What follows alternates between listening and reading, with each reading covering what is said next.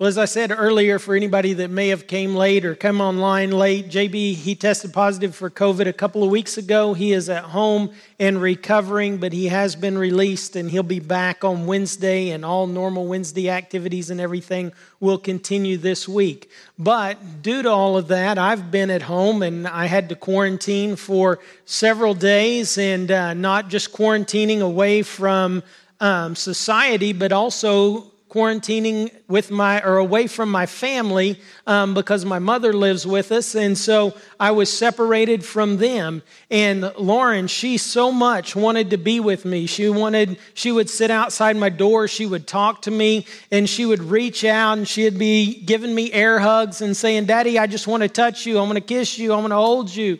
And then on the day that the quarantine was lifted, we were able to be reconciled back together. And I went into our room where she was asleep and I told her, "Hey, today's the day." And so she jumped up out of bed whenever it was time for school. Rather than having to fight her and get her up, she excitedly got up and she came and gave me a great big hug and she loved on me. And that's the way God is for all of us.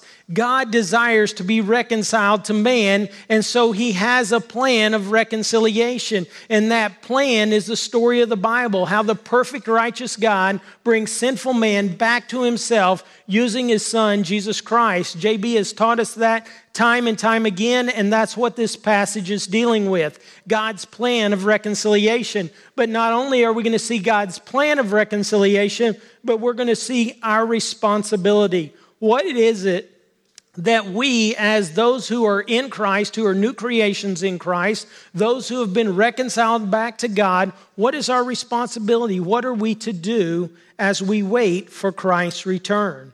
So with that being said, let's jump right into our passage, and as there's so much in this passage. But look at 2 Corinthians chapter 5, beginning at verse 17. He starts out saying, "Therefore, if anyone is in Christ, he is a new creature." And that word "therefore" is a summary statement. And so we need to look back and see, what is he talking about? Therefore, if anyone is in Christ. And he's been talking to the Corinthians and he's been telling them, what's our motivation to do ministry? What motivates us? And he's been talking about temporal things versus eternal things. And then in verse 10, he says, you want some motivation? Here's some motivation. That one day, each and every one of us is going to stand before our Savior, Jesus Christ, to give an account of our lives. And we're going to be rewarded on what we've done in this body, whether it's good or worthless.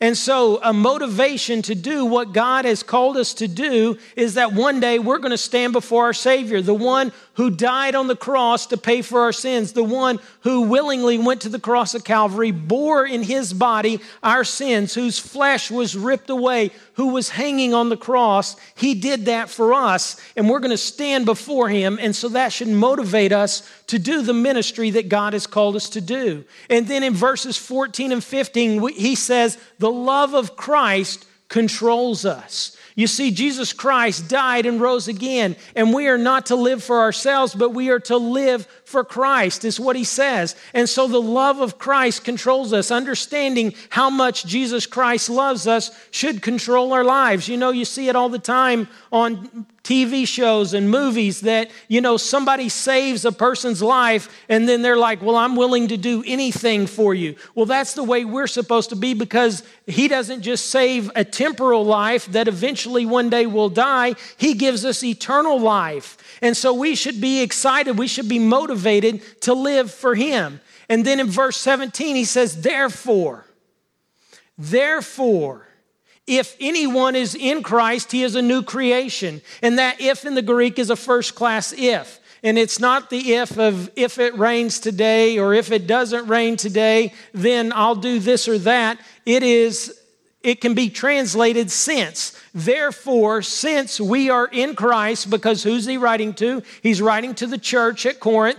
Therefore, since we are in Christ, we are new creations. We're not who we used to be. We're not old sinners saved by grace. We are new creations in Christ. We are what Romans 6 talks about, that we've died and rose again with Christ to a new life. We're what John 3 talks about, that we're born again. We're what Ephesians talks about, that we were dead in our trespasses and sins, but now we're alive in Jesus Christ. So we have this new part of us that 1 John talks about that cannot sin. We are new creations in Christ. We're not who we used to be, so we don't need to be living like who we used to be.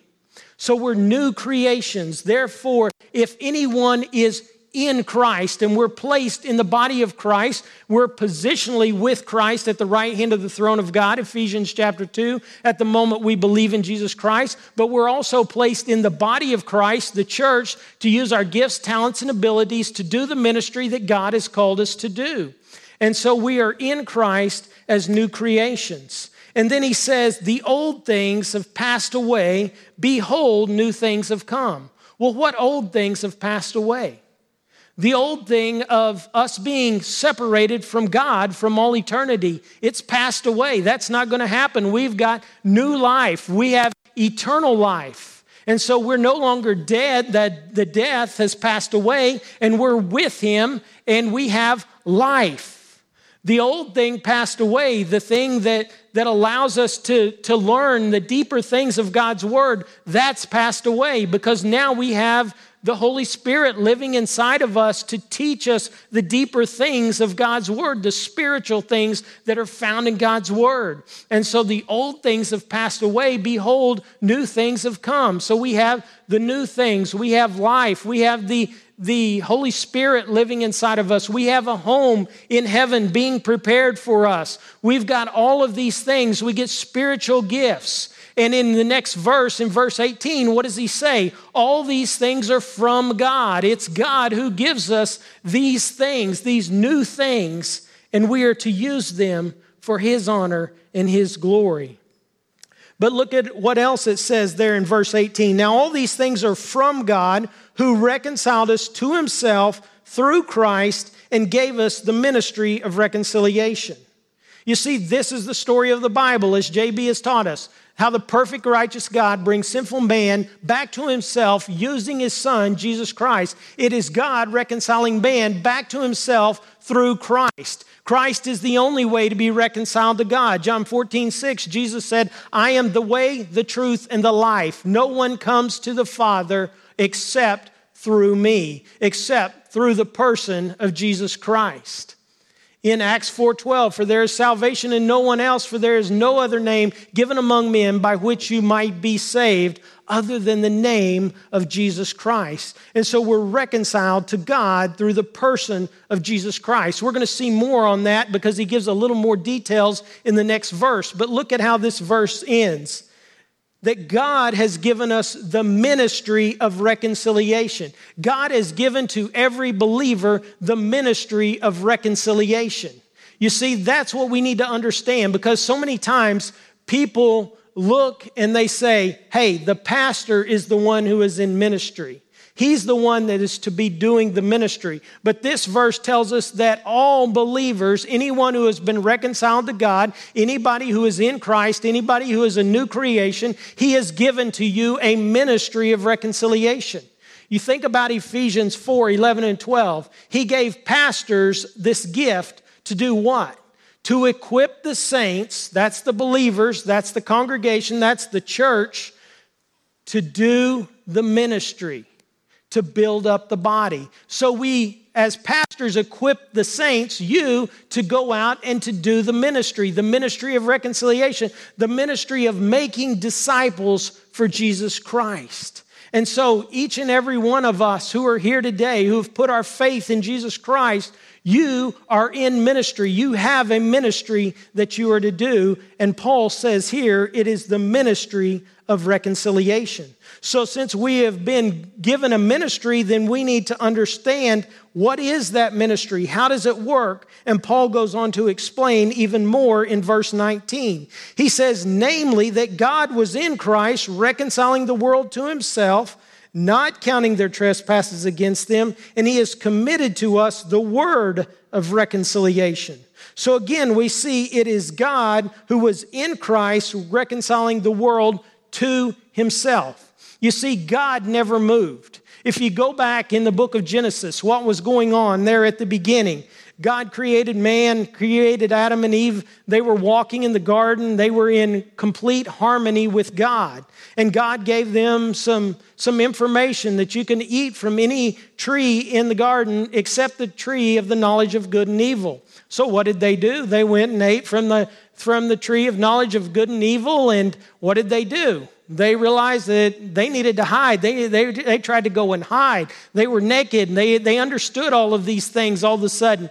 And so they went and they tried to hide from God. And God comes and he calls and he's like, Adam, Eve, where are you? And they're hiding from God, but he knew where they were. And he realized that, that they had sinned. He knew that they had sinned. And so he begins to implement his plan of reconciliation. He didn't say, oh no, they messed up. Now I've got to have a plan. He began to implement his plan of reconciliation that he had from all eternity past. And so in his plan of reconciliation, what did he say? That the seed of woman is going to come and crush the head of the serpent. And then he gives more revelation throughout the Old Testament that this Messiah, this Savior, is going to come through Abraham to Isaac to Jacob. This Messiah and Savior is going to be the greater son of David that is going to sit on the throne for all eternity. This one is the one that John the Baptist claimed as the Lamb of God who was going to take away the sin of the world. And then Jesus Christ, he came on the scene. He lived a perfect life and he willingly went to the cross of Calvary and died for you and for me, for the sins of the entire world. He died willingly. And then if you look at Peter and Paul and their messages and John in the New Testament, what are they writing about? This person, this plan of reconciliation that God had from all eternity. And it's in the person of Jesus Christ. And so you see, it's the story of the Bible from Genesis to Revelation, God's plan of reconciliation, of God bringing man back to himself using his son, Jesus Christ. So how did he do this plan? Well, look at what verse 19 says. It says, by not counting their trespasses against them. And you say, well, yeah, I know God, man, he's a loving God. He's merciful, but he's also just. So the question comes, how can a just God not count our trespasses against us? Look down to verse 21. He made him who knew no sin to be sin on our behalf so that we might become the righteousness of God in him. You see, he made Christ, God made Christ, who knew no sin. He was perfect in all ways, yet without sin. He was a man, but he was without sin. He was tempted in all things as we are, yet without sin. And he died. He took our sins upon himself. He became our substitute. Isaiah 53:6, all of us like sheep have gone astray, each of us to our own way, but the Lord caused the iniquities of us all to fall on him. Romans 5:8, but God demonstrates his own love toward us in that while we were yet sinners, Christ died for us. He took our place. He became our substitute. But he didn't just die for us. He died for the entire world. 1 John 2:2, he is a satisfactory payment not for our sins only, but for the sins of the entire world. Look at what verse 19 says again. God was in Christ reconciling the world to himself. You see, God's plan of reconciliation is available for all people.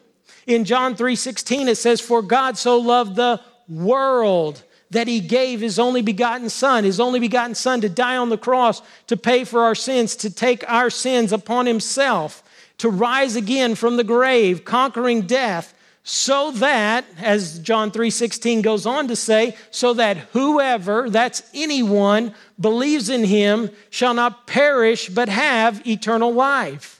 So you can have eternal life. You can be reconciled to God because of what Jesus Christ did for you. By believing in him, you get eternal life. You get reconciliation. So if you're here today and you've never understood God's plan of reconciliation, if you've never understood the way to have eternal life, if you're out there watching online and you've not understood God's plan of reconciliation and the way to have eternal life, look at this Look at John 3:16, the most well-known verse in the Bible. It tells you that whoever believes in him shall not perish, but have eternal life. It is that simple, and it's God's plan of reconciliation. Well, look at what he goes on to say. For those of us who are in Christ, for those of us who are new creations, what has he given to us? We've already seen that he has placed us in ministry. He's given us the ministry of reconciliation. But at the end of verse 9, he says that he has committed to us the word of reconciliation. As believers, as new creations in Christ, we have the responsibility to tell others of God's plan of reconciliation. The word of reconciliation, oftentimes we call it the gospel, the good news message of Jesus Christ. It's the gospel, what Jesus Christ did for us. And Paul had gone to Corinth. He had preached the gospel to them. Then he writes this letter in 1 Corinthians, and he wants to make sure that they understand the gospel that he preached to them. He wants to make sure that they understood the clear message, what it was that Jesus Christ did for them. And so in 1 Corinthians chapter 15, verses 1 through 8, he outlines it. And he says in verse 1, the gospel which I preached to you. And then in verse 3, he says, for I delivered to you as of first importance. You see, the gospel is the most important message that we need to get out to the unbelieving world. Because without the gospel, without people believing in Jesus Christ, then they're not reconciled to God. They don't have life. They don't have eternal life. They don't have what they need to be with God. God provided the way of reconciliation, and it's through the person of Jesus Christ. And so we need to give the information of Jesus Christ to them, and it's found in the gospel. And so he goes on and he says, for I delivered to you as of first importance that which I also received. You see, Paul got his message directly from Jesus Christ. He says that in the book of Galatians. I delivered to you as of first importance that which I also received, that Christ died on the cross. He died on the cross paying for our sins. He bore in his body our sins on the cross. He did as 2 Corinthians 5:21 said, that he took our sins upon himself and he died in our place. And then he was buried, proving that his death was real. And then 3 days later, he was raised, conquering death, just as the scripture said. You see, the scripture said, Isaiah 53, you go back to there, and you see the suffering servant passage, and that the Lord was going to lay on him the iniquities of us all. And then in Psalm 16, you see that he was not going to allow his Holy One to undergo decay. So according to the scriptures, God's plan of reconciliation from Genesis to Revelation is that this person, Jesus Christ, was going to die and rise again so that we could have eternal life through him. And Paul tells them, this is the gospel which I preach to you. This is the good news message, the word of reconciliation that we are to take to the world. But look on to verse 20 as he goes on and explains even more about our responsibility and how we are to do this. He says in verse 20, therefore, if anyone is in Christ, or therefore we are ambassadors for Christ, as though God were making an appeal through us, we beg you on behalf of Christ to be reconciled to God. Notice verse 20 starts again with another therefore. Therefore, since what I just told you, that you are in Christ, you're a new creature, you've been given the ministry of reconciliation and the word of reconciliation, then what are we to do? We are to be his ambassadors. And an ambassador is someone who represents another person. You see, we are Christ's representatives while we're here on this earth, and we are to represent him in word and deed. We are to live a good life so that whenever we speak the gospel, it comes with authority. It comes with someone who is living a Christ-like life. And so he says that we are his ambassadors. But look at what else he says. He says, we beg you on behalf of Christ to be reconciled to God. You know, the question comes about, how many times are we going out begging people to be reconciled to God rather than what we normally do is make excuses? Well, if the opportunity arises, I've got my excuse to get out. I'm too busy. Or maybe, I would do it, but this other person is just too busy and I'd like to share the gospel with them, but, just now is not an appropriate time because they're too busy. Or I just don't know enough information, so I'm off the hook for right now. Or maybe I'm too young, or maybe I'm too old. We've all got excuses, but God says we're not supposed to have excuses. We are to be going out as those who are in Christ. We are to be begging people to be reconciled to God. And look at what he says. He says, I beg you on behalf of Christ. We need to make sure that they understand that it's not that Jesus died and rose again. If you believe in him, you have eternal life. It's just a simple message like that. They need to realize what it is that Jesus Christ did for them. They need to understand Christ's love. It's though Christ were beseeching through us, like Christ is screaming out to them. Today, if JB would have been here, what would we have seen? We would have seen Christ on the cross.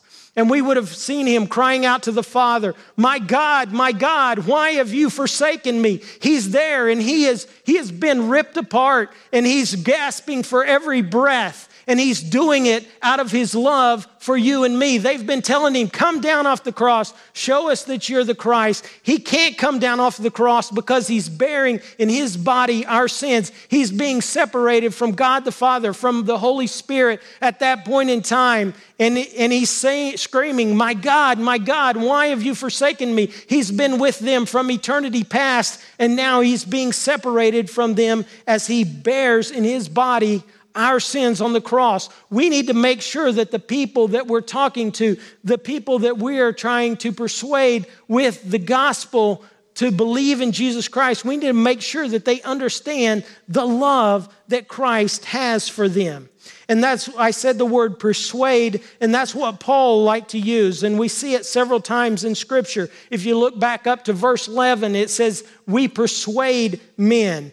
But look at these verses, or you don't have to look at them, you don't have to turn there, but listen to this. You might write them down and go look at them sometime. But in Acts chapter 18, Paul is actually in Corinth. And this is him on his second missionary journey, and listen to what he was doing. It says, and he was reasoning in the synagogue every Sabbath and trying to persuade Jews and Greeks. So he was reasoning in the Sabbath, trying to persuade the Jews and Greeks, trying to give as much information. He didn't just do it one time. It's a one and done. No, he's giving them more information every Sabbath. He's giving them information so that he's trying to persuade them to believe in Jesus Christ. In Acts 26, verse 28, Paul has been using his testimony as a way to share the gospel before King Agrippa. He is to give his testimony. King Agrippa wants to know what's going on. He has the opportunity to throw Paul in prison or to release him. And so Paul's pleading with him, using his testimony to share the gospel. And King Agrippa replies to Paul in Acts 26:28. He says, in a short time, will you persuade me to become a Christian? And Paul says, I hope not only you, but all who are hearing would be persuaded to become a Christian. You see, Paul was persuading people. He was using any means he could to share the gospel with other people. There's many ways to share the gospel, but one good way to share the gospel is using your testimony.